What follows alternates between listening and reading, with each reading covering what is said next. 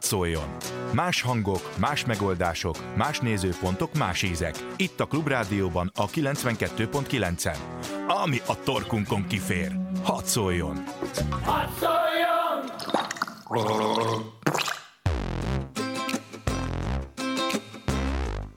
Macifröccs. Kultúra, közélet, népharag, meg egy kis málnaszörp. Tóth V. Árpád műsora.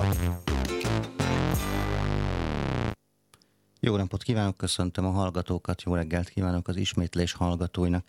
Ez itt a Macifröccs külön kiadása. Elég rendhagyó műsort csinálunk most, egyrészt azért, mert Puskás Panni műsorvezető társam jelenleg a Pécsi Országos Színházi Találkozón zsűrizik, élet és halál uraként, és igaz, hogy ő teljesen egyenrangú társam nekem, de azt azért még ő sem teheti meg, hogy belebeszéljen a műsorba, amikor nincs is itt.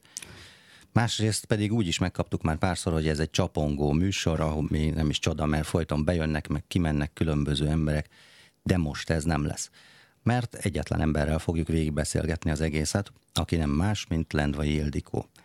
Az MSZP volt elnöke, előtte frakcióvezetője, 20 éven át országgyűlési képviselője. Van miről beszélnie és írnia, meg is teszi fáradhatatlanul, ebből az elmúlt években össze is gyűlt egy könyvre való, ami most jött ki a könyvhétre. Annak ellenére, hogy nem visel már semmilyen tisztséget, többet van a pályán, vagy legalábbis többször rúg labdában, mint számos aktív elvtársa, vagy kollégája. Ráadásul mi is majdnem kollégaként fogunk beszélgetni, és nem azért, mert idejövet véletlenül beléptem volna az MSZP-be, hanem mert Lendvai Ildikó leginkább publicistaként működik manapság, és nem is rossz publicista. Jó napot kívánok, üdvözlöm, örülök, hogy eljött. Jó napot kívánok, és köszönöm szépen, főleg az utóbbi mondatot. Az ember mindig arra büszke, amihez nem ért igazán a publicistaságra. Azért kiírta magát az elmúlt években. Igyekeztem. Alapvetően a Facebookon lehet követni, és van is egy elég jelentős közönség. Igen, a Facebookot egyébként teljesen nyíltan és arcátlanul politizálásra használom, tehát nem az aranyos családi képeket viszem fel, vagy csak ritkán, hanem hát ez is a politikai kommunikáció egyik egyre fontosabb közege. De hát volna is, vagy van is rá igény, azt látom a kommentekben is, hogy hiányolják elég sokan. Én azért örülök, hogy most eljött, mert nekem direkt jól jön egy ilyen félcivil figura most. Hát pont azért, mert fordulunk rá a kampányra, és a szocialista párt is fölállt Glédába, tehát igazából már nagyon nehéz kihúzni belőlük néhány őszinte szót, mert nem tudom, hogy mi van. Gondolom az a direktíva, hogy semmiről nem szabad semmit mondani, amíg azt alá nem írták odafönt. Úgyhogy egyre nehezebb szót érteni velük. Azért az egy picikét egyszerűbb, a hallgató is tudja, meg nyilván maga is találkozott azzal a szidalommal, hogy de az MSZP-ben mindenki szétbeszél, ezért ilyenkor legalább kampány idején mindenki megpróbálja mondjuk így nem rontani a közös esélyeket. Hát igen, csak ebből nem lesznek olyan nagyon érdekes beszélgetések, ugye, mert... Kétségkívül más az érdekünk ebben. Mert akkor ahhoz nem kell nekem behívni senkit, hát a paneleket ismerem. Aktualitásokkal most nem nagyon akarok foglalkozni, mert a napi aktualitásokkal azon kívül, hogy egyébként mondjuk éppen most ment át a parlamenten a civil törvény. Hallottam sajnos. Ennek a könyvnek az a címe, hogy civil könyv, de hát ennek sok köze nincsen hozzá. De azt akartok kérdezni, hogy nem vágyik ilyenkor vissza a parlamentbe, amikor ilyen meccsek folynak? Én azt hittem, amikor eldöntöttem, hogy megválok a parlamenttől, hogy bele fogok halni, és 5 percenként fogok visszavágyni. Most legfeljebb az fordul elő időnként, hogy hát ugye tévéközvetítés már nem igen van, de ha hallok híradókban, politikai műsorokban felidézni valami szócsatát, akkor állandóan az a meggyőződésem, hogy én milyen jókat tudnék mondani az ott lévő kollégák helyett. Tehát ez olyan, mint amikor a fiúk foci meccset néznek, hogy ők úgy berúgnák azt a gólt. Ettől eltekintve nem vágyom, olyan szempontból talán az én szempontomból, nem a közszempontjából szerencsés pillanatban váltam meg a parlamenttől, hogy mintha az igazi politizálás kiköltözött volna, többek között épp a civil világba. Igen, azt is mondtuk 2013-ban, amikor már szedelőzködött, hogy csak a parlamenti munkának mondok búcsút, és ebbe eleinte nyilvánvalóan bele fogok kicsit pusztulni.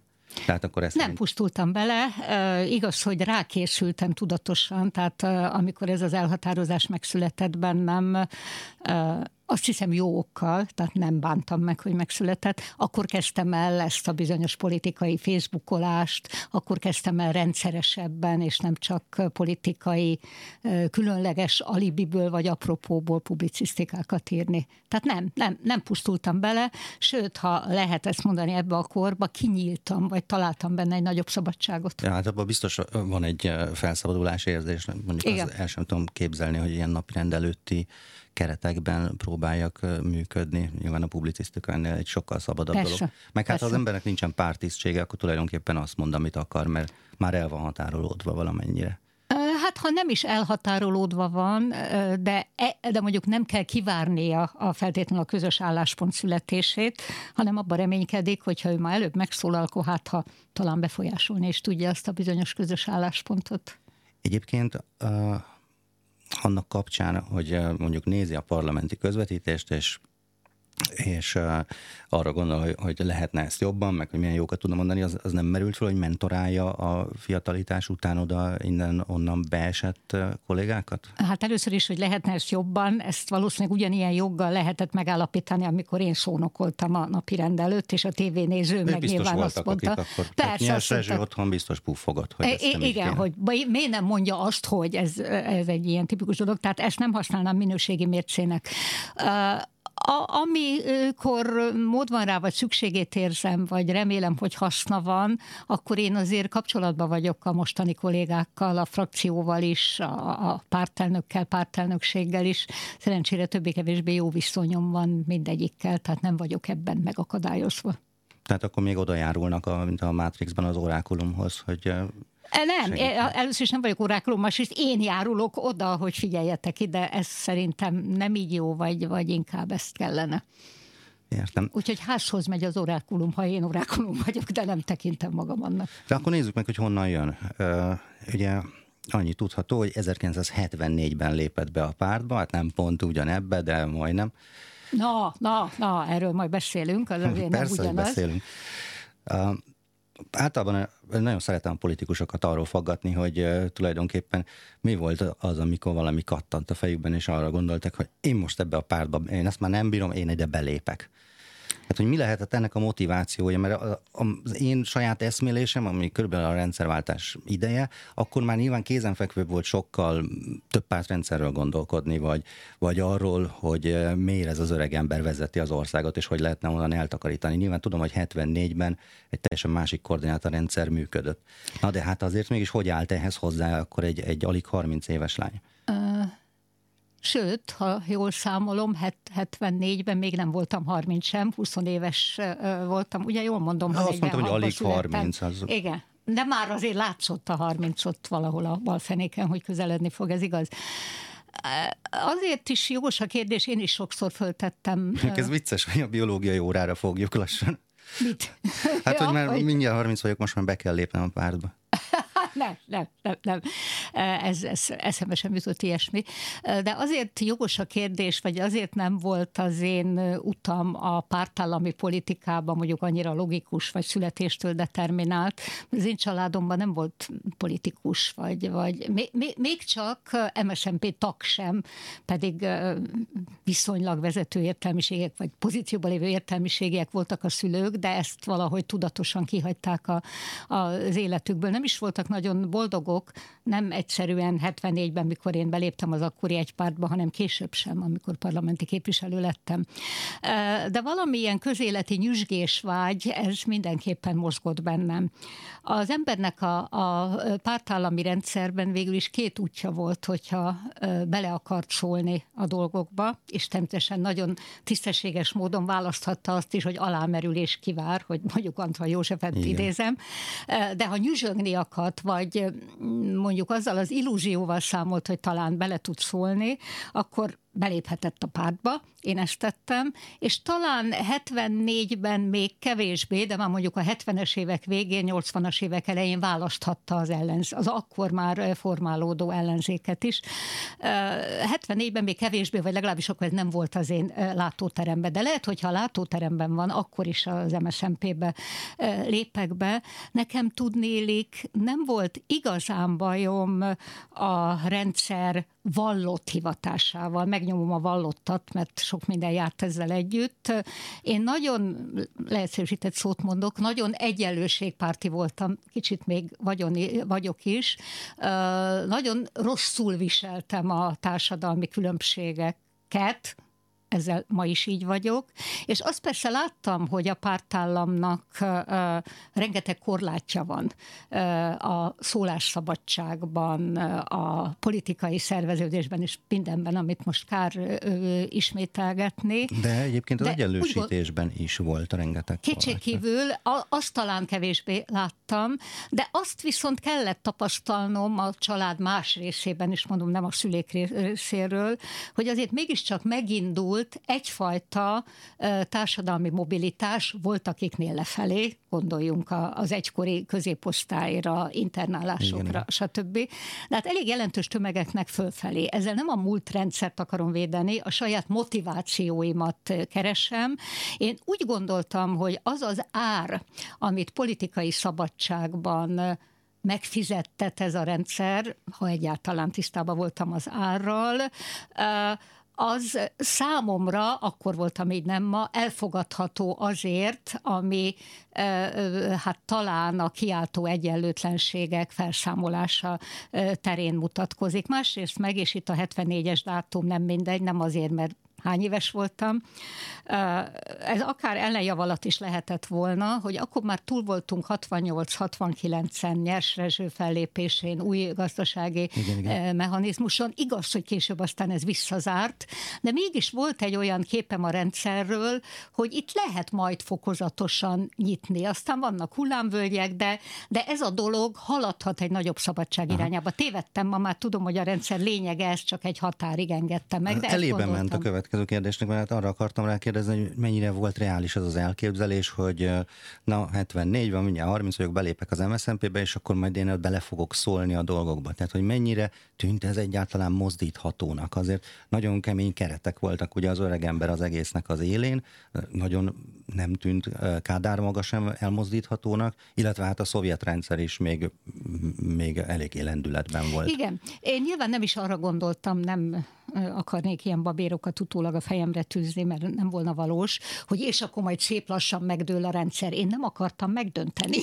Én úgy gondoltam, hogy az alapvetően nem a magántulajdonon, hanem egyfajta, hát ma már nem mondok köztulajdon, mert inkább állami tulajdonnak lehet a lényegét nevezni, állami tulajdonon alapuló gazdaság az igazságosabb, és persze van ebbe feladat, meg kell próbálni szabadabbá és nyitottabbá tenni, és mondom, volt előttem példa vagy illúzió, hogy azért ez a dolog mozog. Magyarországon néha kicsit jobban mozgott, hát ezt tudjuk, mint a környező országokban. Hát olyannyira, hogy ugye 68-ban azért nem csak az új gazdasági mechanizmus közül, a prágai tavasz volt akkor, ami elég rendesen kijelölte azt, hogy meddig mozoghat ez a rendszer. Tehát, hogy a demokratizálódást azt egyszerűen nem tűri el a felsőbb hatalom. Én akkor nem így láttam, hogy akkor ezt, hogy ez azt jelenti, hogy csak eddig mozoghat. Nem volt igazam, félreértés, ne essék. Úgy gondoltam, hogy visszaesésekkel, de ez a dolog egy kicsit mozoghat egy nagyobb szabadság irányában is. De mondom, nem szépítve a dolgot,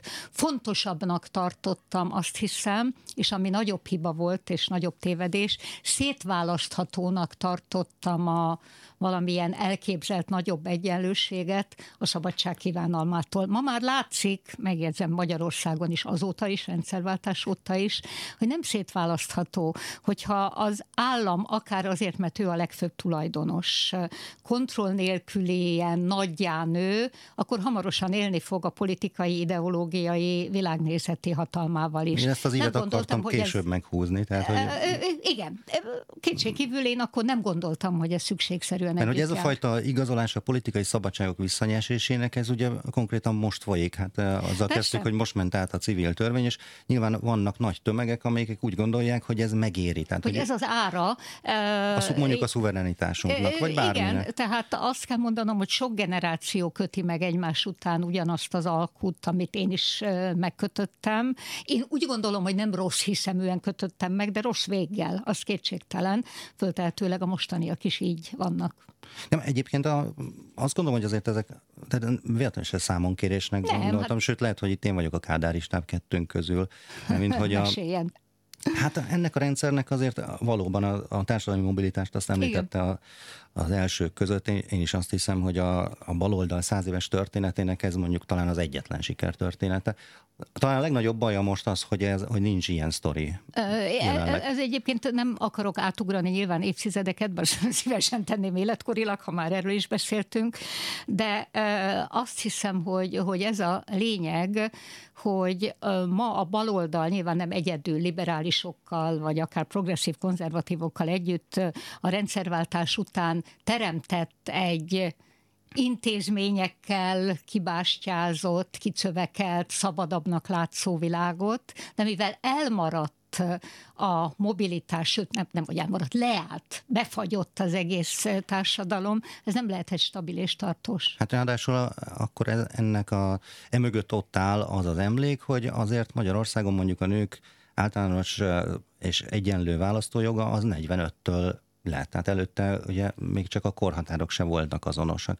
És ezen kívül még mennyi minden van, amit hát akármilyen szomorú, de hát Kelet-Európában a szovjet hadsereg hozott mondjuk az áramot a falvakba. Hát biztos, hogy ennek a társadalmi emléke az rányomja a bélyegét arra, ami a rendszerváltás után jött. Igen, az a baj, hogy ebből az emlékből, amikből nem csak az akkor élő generációk táplálkoznak még, tehát nem csak az én korosztályom, hanem azt nagyon sok családban ki továbbadta a gyerekének, hogy de akkor elmehettünk a vállalati üdülőbe, és így tovább, tehát ez nem is zárul le mondjuk így a mi kihalásunkkal. Ez még nem volna probléma. Igazi probléma az, hogy ebből nem tudom, hogy a többsége, de sokan nem azt a következtetést vonják le, hogy akkor a nagyobb szabadságot töltsük meg tartalommal, és segítsük különböző társadalmi, vagy akár állami eszközökkel a mobilitást, és a kiáltó vagyoni különbségeket fékezzük meg, hanem azt a következtetést vonja le, hogy hát akkor a bizonyos fokig jó világnak az a feltétele, hogy korlátozott legyen a szabadság. Meg, pedig lehetne a másik következtetés meg, is. hogy legyen egy erős ember. Igen, sajnos. Rákenném ezt saját magunkra, már úgy értem, hogy Magyarország történelmére, de azért nem szeretem, ha nagyon kádár népézünk, mert azt veszem észre, hogy az erős ember iránti nekem nem feltétlenül rokonszenves igény, azokban az országokban is föltámadtak, akiknek nincs ilyen múltjuk. Igen, én is kénytelen voltam átértékelni, én is nagyon sokáig azt gondoltam, hogy a kádárizmus az túl jó volt, tehát hogy a legvidámabb barakból nem volt olyan katarzis, a szabadulás, mint mondjuk a lengyeleknek vagy a románoknak. Sokan mondják egyébként, hogy van ebbe is igazság, de abban is, amit most mondani fog, hogy máshol is vannak hasonló. De hát közben a lengyelek körülbelül ugyanezen az úton vannak, miközben nekik egy igazán katartikus rendszerváltás adatot, és egyébként Romániában, Szlovákiában nagyon sok helyen ugyanezek a tendenciák erősödnek. Hát nem kell ehhez gulyás kommunizmus. És nem kell ehhez Kelet-Európában lenni sem, attól tartok. Most nem belemenve a nyugati világ különböző civilizációs buktatóiba, azért ott is megnőtt a vezető személyiségek szerepe, és van egy ilyen vezérvágy, különben nem értékelődnének fel a mondjuk radikális pártok, akik erőt, jobboldali radikális pártok, akik állandóan erőt és vezért ígérnek. Igen. Folytatnám azért az életrajzot. Nem akartam ettől eltántorítani, csak a történet visszatérő magába. Ami 74-től elkezdődik, az még nem országos politika, vagy akkor még nem is? Nem, akkor én a Keszthelyi Egyetemen tanítottam. Hát de közben azért Acél György stábjában a kultúrairányítással foglalkozott. Tehát azt sem lehet mondani, hogy ez nem egy politikai munka. De nem is akarom azt mondani, hogy nem politikai munka. Jóval később ugyan, de hát azért nem annyival később, tehát a 74-es belépésem után 10 évvel, vagy 11 évvel én a Pártközpont kulturális alosztályán dolgoztam, tehát ha úgy tetszik, pártapparátsik voltam, hát hogy a fenében mondanám azt, hogy ez nem politikai munka. Mit több, engem Acél György vitt oda. Azzal a bevallott, és nem csak az én életemet érintő céllal, hogy Acél, akiről sok mindent lehet mondani, de okos ember volt és művelt ember, azt mondjuk nehéz vitatni. Valószínűleg egy bunkóhoz az ember kevésbé csábult volna oda. Hát azért vannak most elegen, tehát a mai kultúrairányításban mondjuk Acél Györgyöt én nem látok. Nincs. Azért sokan oda csábulnak. Kétségkívül, de mondjuk nekem egyszerűbb volt oda csábulni. Igaz, hogy most többet fizet?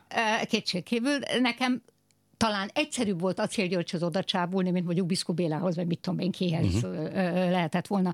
Nos, Acél György, mivel jó agyú ember volt, azt látta, hogy az ő korábbi kultúrpolitikai sikerei, amikkel egyfelől konszolidálta az értelmiség egy részét, másfelől egy színesebb kultúrát teremtett, mint a környező országokban, az annak köszönhető, hogy ő valami a modus vivendit, valami együttélési, valószínűleg kimondatlan alkut kötött a vele egyidős írógenerációval, I.J.-sel, Dérivel, Németh Lászlóékkal. De azt is látta, hogy ezt nem tudja megismételni a fiatalokkal.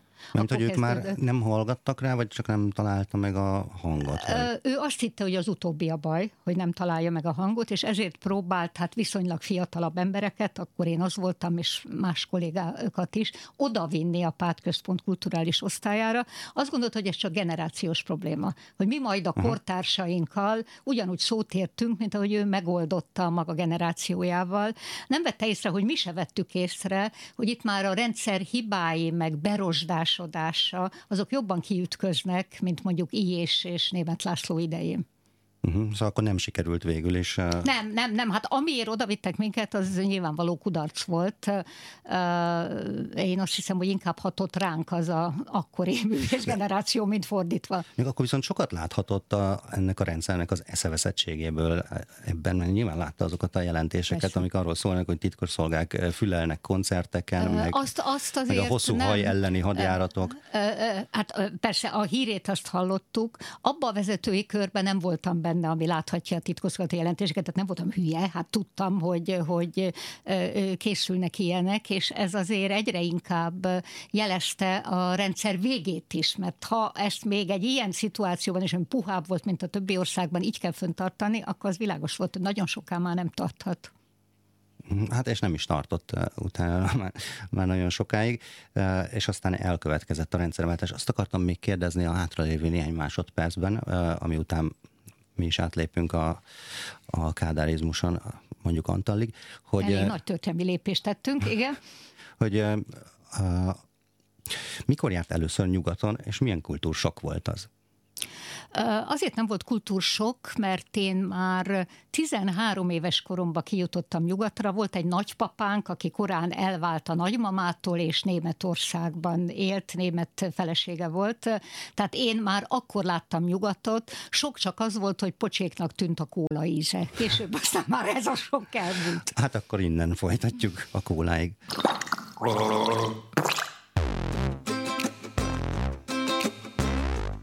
Macifröccs. Kultúra, közélet, népharag, meg egy kis málnaszörp. Tóth V. Árpád műsora. Ismét üdvözlöm a hallgatókat, folytatjuk Lendvai Ildikóval mély interjúnkat, vagy fröccsözésünket.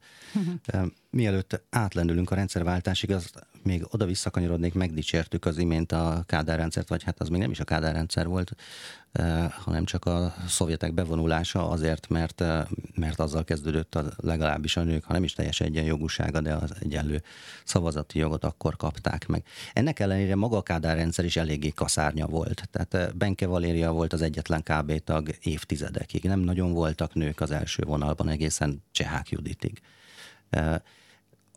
Ennek a tapasztalatait azt hogyan tudtad aztán továbbvinni, vagy hogyan élte meg egyáltalán azt, hogy nem sok kolléganője volt nyilván ott a KB stábban? Azért a munkatársak között volt. A második vonalban voltak? Igen, ott azért voltak, de kicsit talán az első vonal közelébe fél lábbal Cservenkánénak hívták, egy nagyon legendás Pest megyei, nem nagyon progresszív akkori MSZMP elnök. Hát Benke Valériát sem úgy ismerjük. Kétségkívül volt egy könnyűipari miniszter, akinek már nem emlékszem a nevére, de főleg hát ilyen kirakat nők voltak a parlamentben talán, arra még az idősebben. Kvóta nők, úgy mondanánk. Ott nem volt hivatalos kvóta, aminek én ma már nem vagyok ellenfele, ha tegyem hozzá, egy darabig nem tetszett nekem sem, de azért ott kellett mutatni egy szőke fiatal sövőnőt, meg egy sok szoknyás parasztasszonyt. Az a helyzet, hogy nők helyzete, vagy ennek a látványos emancipációnak a fonákja, hogy ez nem hatol el a mélybe, ez nekem nem tűnt fel a rendszerváltás előtt. Kevésbé nőben utaztam, bocsánat, hogy ilyen hülyén szlenggel fejezem ki magam, tehát kevésbé ez a probléma érdekelt. Amikor úgy erre is rányílt a szemem, az Antal kormány időszaka volt, amikor mutatkozott olyan veszély, még egy-két törvényjavaslatban is, amiből végül aztán nem lett nagyon kemény törvény, de mutatkozott az a veszély, hogy megint ilyen kírhe kinder, tehát vissza a nőknek a hagyományos női szerepbe című korszak jön, és akkor kinyílt a női szemem, ha lehet ilyen képzavart mondani. A későn érő típus. Igen, kétségkívül nőként ezek szerint, vagy nő emancipátorként későn értem, de akkor annyira, hogy mi alakítottuk meg, vagy én voltam akkor az első vezetője, 92-ben az MSZP nőtagozatát, ami hát rémhülye név, hogy nőtagozat, természetesen, mindig mondták, hogy legyen hímtagozat is, de a társadalmi szükséglet világos volt, hogy felelni arra az ókonzervatív nő képre valami mással, ami nem a kádárizmus látszat parlamenti képviselői, hanem valami igazi emancipáció. Nagyon sokáig nem jutott azóta sem a dolog. Hát ha most, ha jól tudom, 10% a nők aránya a parlamentben. Nem, az ritka pocsék maradt. Most nem mondom el, amit minden ilyen műsorban el szoktak mondani, hogy valahol Zambibbe táján vagyunk a világrangsorban a női politikusok, női képviselők aránya között. Egy valamit hadd tegyek hozzá, mert az mással is összefügg. Ha nem is túl jó, de azért mondjuk ennek a duplája az arány a körülöttünk lévő posztkommunista országok parlamentjeiben, és ennek állítólag többek között az is az oka, hogy nálunk a politikai elit általában is befagyott. Tehát ha meg befagy az elit, akkor akik ugye az első eresztésben nyilván egy férfi dominanciájú közéletben bekerülnek, azok őrzik a helyüket, és a nőknek, épp úgy, mint civileknek, másoknak nehezebb bejutni. Tehát az egész összefügg a mi elitünk megmerevedésével is. Hát meg valószínűleg itt van egy kritikus tömeg, tehát hogyha ez már 20 vagy 30%, akkor annak sokkal több a vonzereje, mint hogyha mutatóban van néhány nő, és tulajdonképpen valaki ezt fontolgatja, elkezd odafigyelni az ő szereplésükre, akkor azt fogja látni, hogy iszonyatosan, lát, de hogy rettenetesen kapják az ívet, és gyakorlatilag nem tud úgy fölállni egy nő mondjuk 60 év alatt,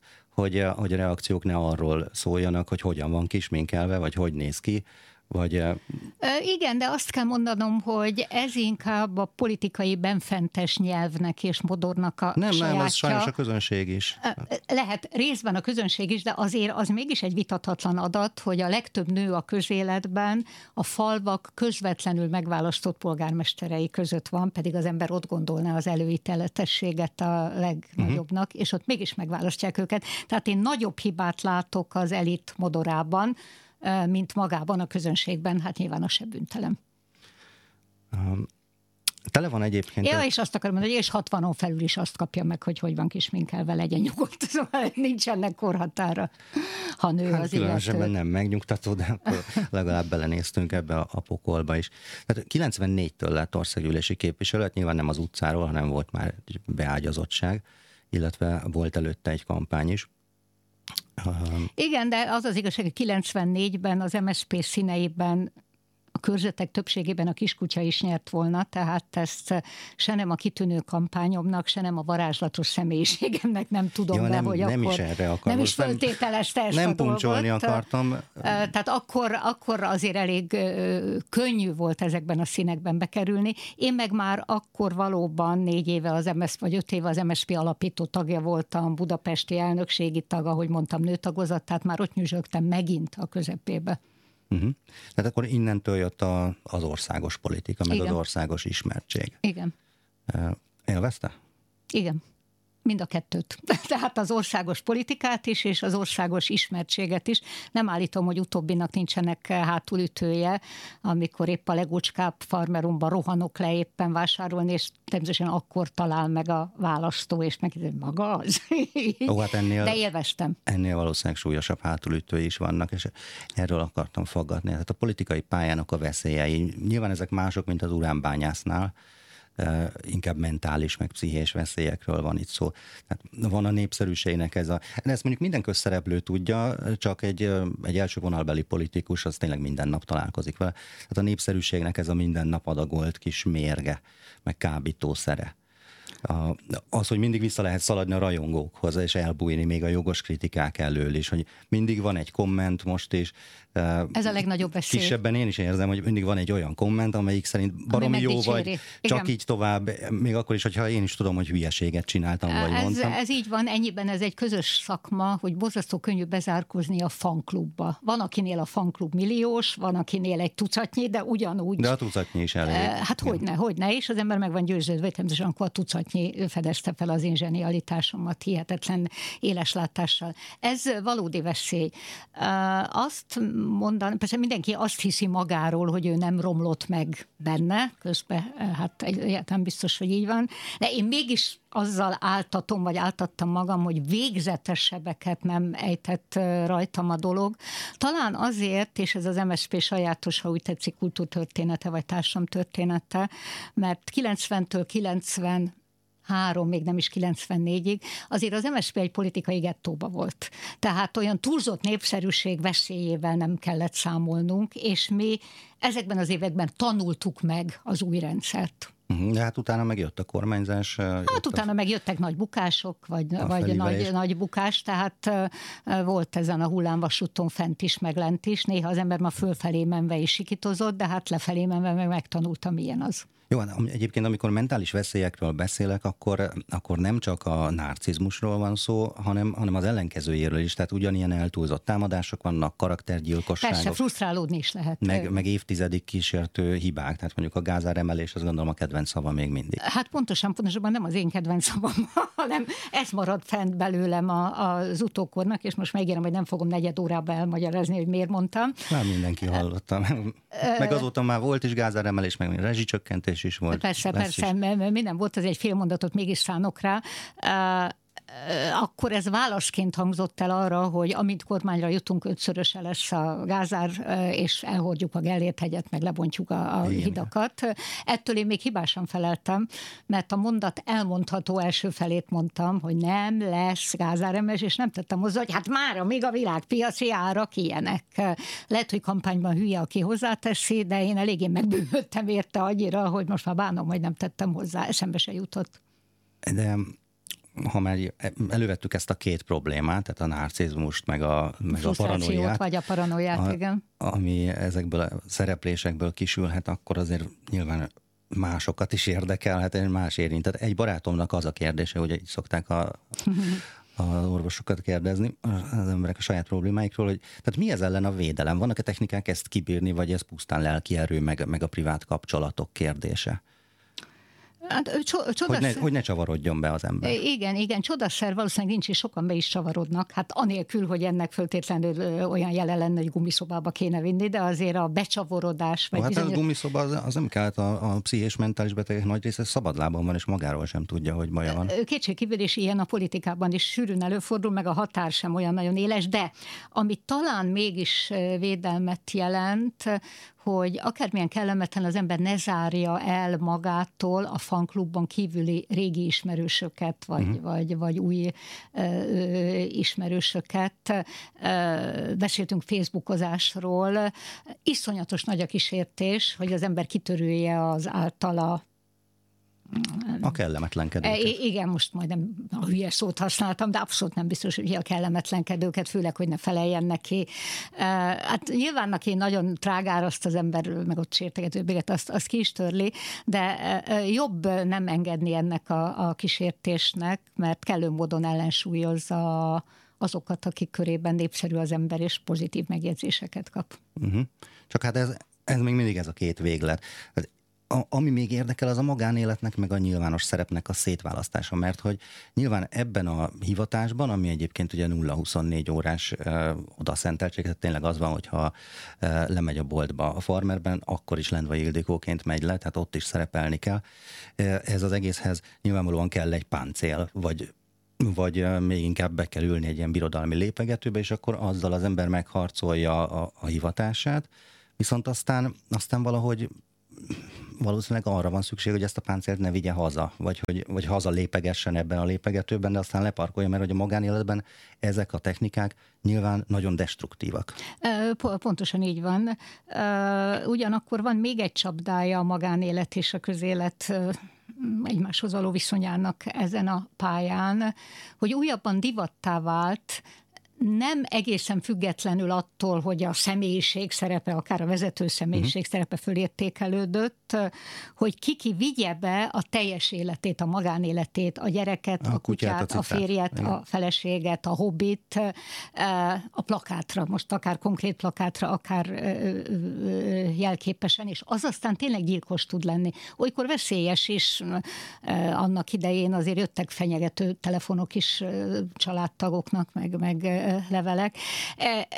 Nekem az volt a szerencsém, hogy a családom, amikor képviselő lettem 94-ben, annyira megrémült ettől a döntéstől, hogy nem is nagyon akart részt venni benne, és én is úgy gondoltam, hogy őket nem kötelezhetem semmilyen cuki szereplése, nem ők akartak politikusok lenni, és onnantól hermetikusan elzártam.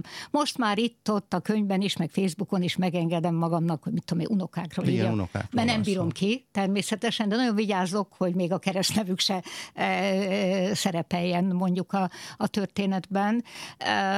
Ez még az is hogyha első ember akarnék lenni, mondjuk amerikai elnök akarnék lenni, de valamiért nem invitálnak, akkor feltetőleg ezt nem lehet neki bírni, mert ott muszáj a házastársal dobogóra menni, és így tovább. De mégis a lelki egészség szempontjából jobb az én receptem, hogy azt a világot izolálni, mert akkor én is könnyebben lépek úgy át a küszöbön, hogy itt nem ugyanazokkal a reflexekkel kell a kritikákhoz viszonyulni. Igen, hát ez lett volna a kérdés, tehát hogy ezt nem hazavinni, meg hogy mondjuk otthon az ember ne szónoklatot tartson. Hajlamos vagyok rá, azért ez hozzátartozik az igazsághoz. Egyébként ez egy mellékszál, de nem volna helyén valóbb, vagy nem akarok tanácsot adni, de memoárt írni? Tehát, hogy valószínűleg nem fogunk eljutni Botka Lászlóig ebben a beszélgetésben sem, mert annyira sok az emlékanyag. Igen, hát már lassan úgy járok, hogy jönnek az úttörők a Partizán nénihez az emlékekért. Fél memoár született, volt 14-ben egy másik könyv, amit ugyan beszélgető könyvként alkottunk meg Herényi Károllyal, tehát ő jobbról nézve, én balról nézve mondtuk el addig a 20 év történetét, de valódi memoárt nem írtam, és azt hiszem nem is írhatok, mert ma a múlt is, a 20 évvel ezelőtti múlt is annyira politikai eszköz lett, hogyha írok valamit róla, nem is terhelőnek szánom, az holnap után fegyver lesz valamelyik politikai csatában, úgyhogy ezt nem tervezem. Hát, akkor az asztalfióknak talán érdemes. Vagy mégis mondjuk ez a műsor is kikerül az internetre, aztán akkor örökké ott lesz. Akkor maradjunk ennyiben. Kénytelenek vagyunk azért egy pár szót ejteni most már a jelenről, vagy a közelmúltról, meg főleg a jövőről, hogyha az egyáltalán van. Azt mondta az egyik interjújában, hogy eljöhet az idő, amikor a parlamenten kívüliség lehet az egyetlen megoldás, és ezt nyilván nem magánéletre gondoltam, mert azt már megoldotta. Ott már ezt megoldottam. Nem jött ez még el? Tehát, hogy van-e még értelme napirend előtt átordibálni a túloldalra? Nem lehet, hogy egy Facebookos videó egyszerűen hatásosabb, több embert ér el? Én többször hittem, hogy már eljött az idő, és ki kéne vonulni az ellenzéknek, már a demokratikus ellenzéknek a parlamentből. De utóbb mindig rájöttem, hogy lehet, hogy a többieknek, a többségnek van igaza, aki ott maradt, mert ebben a nagyon szűkös média térben, ami az ellenzék számára adódik, egy kis szelet mégiscsak a parlamenti fellépés szerepe, az csak bekerül a színejava, vagy nem a színejava, hanem valamilyen része bekerül a híradókban, és így tovább. Tehát értem a kollégákat, akik ott maradtak, azzal együtt, hogy nekem már néhányszor volt ingerenciám, hogy azt mondjam nekik, hogy na, akkor itt a vége. Talán inkább attól kell óvni a bent maradó, vagy a bent lévőket, hogy azt higgyék, hogy a dolognak az az értelme, hogy ők majd egy módosítóval javítanak a helyzeten. A dolognak az az értelme, hogyha mondanak egy jó mondatot, ahogy mondtam, bekerül a híradóba, más értelme nincs. Igen, hát nem véletlen, hogy elég sokan már ez az MSZP-ben kevésbé játszik szerepet, de hát próbálnak ilyen performanszokat ott végrehajtani, amilyen meg is kapják a büntetésüket. Igen, egy normális világban ez talán valóban helytelen volna, mert a parlament mondjuk nem arra való, hogy folyton ezt-azt mutogassunk, fejreálljunk, stb. De mivel nincs más eszköz, én támogatom ezeket a performanszokat. Talán ugyanebben az interjúban merült fel, vagy vetette fel, nyilván nem is egyedül a választási pártnak a lehetőségét. Hát ez nagyon nem tűnik reálisnak, sőt most a közös lista sem tűnik reálisnak, de még a koordinált indulás se. Úgy látom, hogy ez a vonat elment. Továbbra is úgy gondolom, hogy ez egy gyorsabban a célállomáshoz vívő vonat lett volna. Egy olyan típusú átmeneti választási pártot, a választási párt nevében is benne van az átmeneti jelleg összehozni, ami nem MSZP, nem Együtt, nem DK, nem mit tudom én micsoda, és az igazi vágyam az volt benne, hogy egy ilyen párthoz könnyebben csatlakoznak a lejáratódott, mert sajnos minden párt lejáratódott, a párt világjáratódott le, a lejáratódott pártokon kívüli közélet, civilek. A szakmai közélet és a civil közélet figurái, sőt, akár ők kezdeményezhetnek egy ilyen pártot. Ma már nem sírok bele a kiömlött tejbe, erre most már nincs idő, másfele indult el a politika. A struktúra ott is ugyanaz lett volna, tehát ugyanezek a viták jöttek volna ki, amikor egy választási pártot kell összepattintani, nevezetesen leginkább az, hogy mi legyen Gyurcsánnyal. Benne legyen-e, és milyen pozícióban? Az én elképzelésemben egy választási pártról ennek a vezérkarát egy majdani, pontatlan a név, de ezt használom, egy majdani szakértői kormány alkotta volna. Azért pontatlan, mert nincs igazi szakértői kormány, kell hozzá parlamenti támogatás, de mégis úgy képzeltem, hogy viszonylag új emberek, vagy a szakmából, vagy máshonnan ismert, nyilván azért nem nagyon eltérő gondolkodású emberek, egy árnyékkormány áll az érdekes, élére. Mert ezt civilek szokták elővezetni, civil tüntetéseken, vagyis, hogy a civileket mondom, a kormányban... hogy civil vagyok már félig. Ja, tényleg, el is felejtettem. De harcezett politikusok sokkal kevésbé, már csak azért sem, mert a politika az mégiscsak egy szakma, tehát persze be lehet rakni a világ legjobb nem is tudom, mondjuk kultúrminiszternek be lehet rakni egy írót, egy művészt, tényleg ért hozzá, vagy egy színházi rendezőt. De nem biztos, hogy jó miniszter lesz ebben. Hát ez az első nap eszik meg. Teljesen igaza van, de aki valahol valamilyen vezetői gyakorlatot már szerzett, annak az esetében nem érdemes túlságosan misztifikálni a politikai tudást.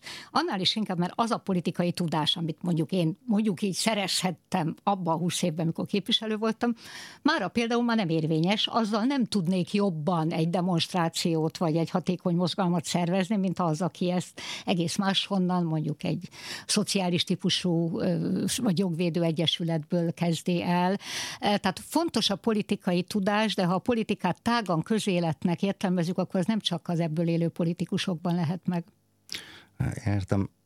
Viszont a civilek bevonása az egy ugyanolyan probléma, mint a Gyurcsány is egyébként, akár választási pártban, akár listán, akár bármilyen rendszerben, mert hogy ők még a mai napig ott tartanak, ugye, hogy totális politika undorban élnek. Sőt, valószínűleg, ez az én elméletem, van ebben azért valami hűbrész. Tehát én azért azt látom, hogy abban a pillanatban, hogy valaki egy tüntetésen eldadogott egy beszédet, akkor azt gondolja, hogy ő olyan mértékben lebeg már a pártpaletta fölött, hogy neki nincs is szüksége a hivatásos politikára. Van ilyen... Megközelíthetetlen, bevonhatatlanok.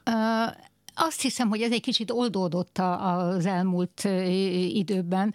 Kezdetben még talán a Milla úgy kezdte, hogy az első tüntetésre ne is jöjjenek politikusok, hogy mégis oda ment, azt talán meg is próbálták elküldeni.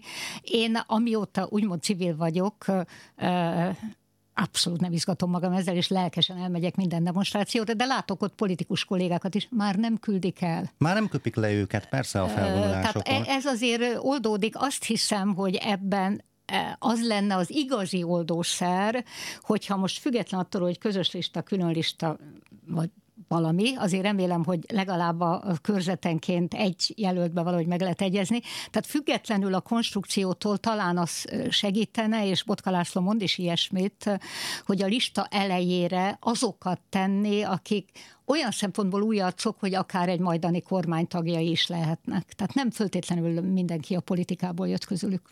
Hát akkor ezt már csak velük kell megbeszélni, mert hogy... Ez a nehezebb, nem a hajlandósága nehezebb már a pártoknak, hanem az ő készségük. Azért is furcsa, mert az látszik, hogy az ő követeléseiket CEU ügyben, civil szervezetek ügyében, vagy oktatás ügyben, mondjuk a tanítanék mozgalmat, ez papíron tökéletesen képviselik az ellenzéki pártok, és közben tökéletesen alkalmatlanok arra, hogy képviseljék őket, mert nem állnak velük szóba. Már ugyanazt mondjuk, a probléma idézőjelben mondom, hogy csak az, hogy két különböző helyről mondjuk, az egy nagy kérdés, hogy a hátralévő 10 hónapban lehet ezen segíteni. Ha nem lehet, akkor marad az, ami most van. Hát akkor de ne ez legyen a végszó, hogy marad, ami most van. Remélem, hogy lehet, és akkor nem marad, ami most van. Nekem nem kell akkor már másik végszót mondanom, majd 10 hónap múlva megbeszéljük, hogy hova jutottunk. Köszönöm szépen Lendvai Ildikónak, hogy én itt volt. Köszönöm. Legközelebb egy hét múlva Macifröccsözünk, én is köszönöm a figyelmet, Tóth Árpád voltam.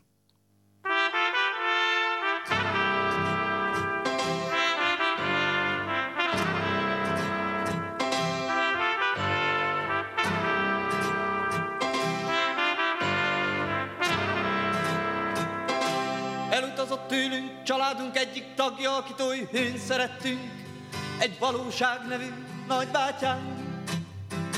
Sajnos már nincsen velünk, levelet ír csak nekünk. Sajnos már nincsen velünk, levelet ír csak nekünk.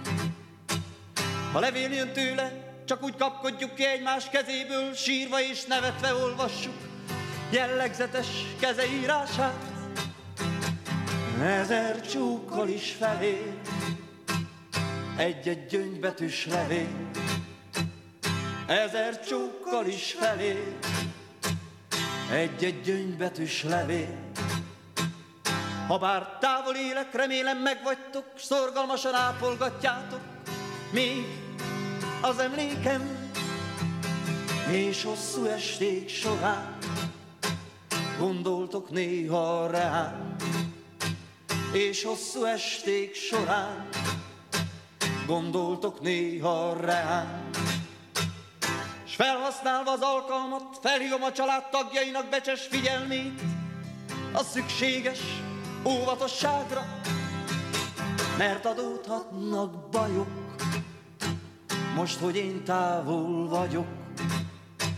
Mert adódhatnak bajok, most, hogy én távol vagyok.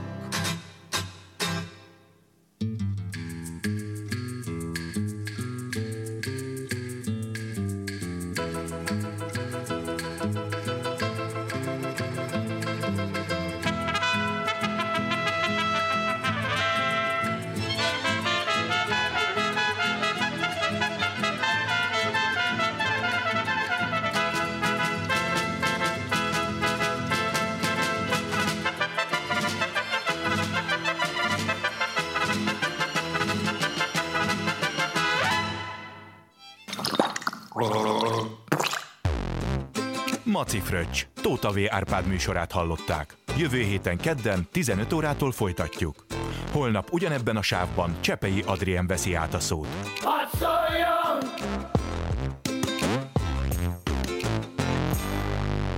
Hadd szóljon!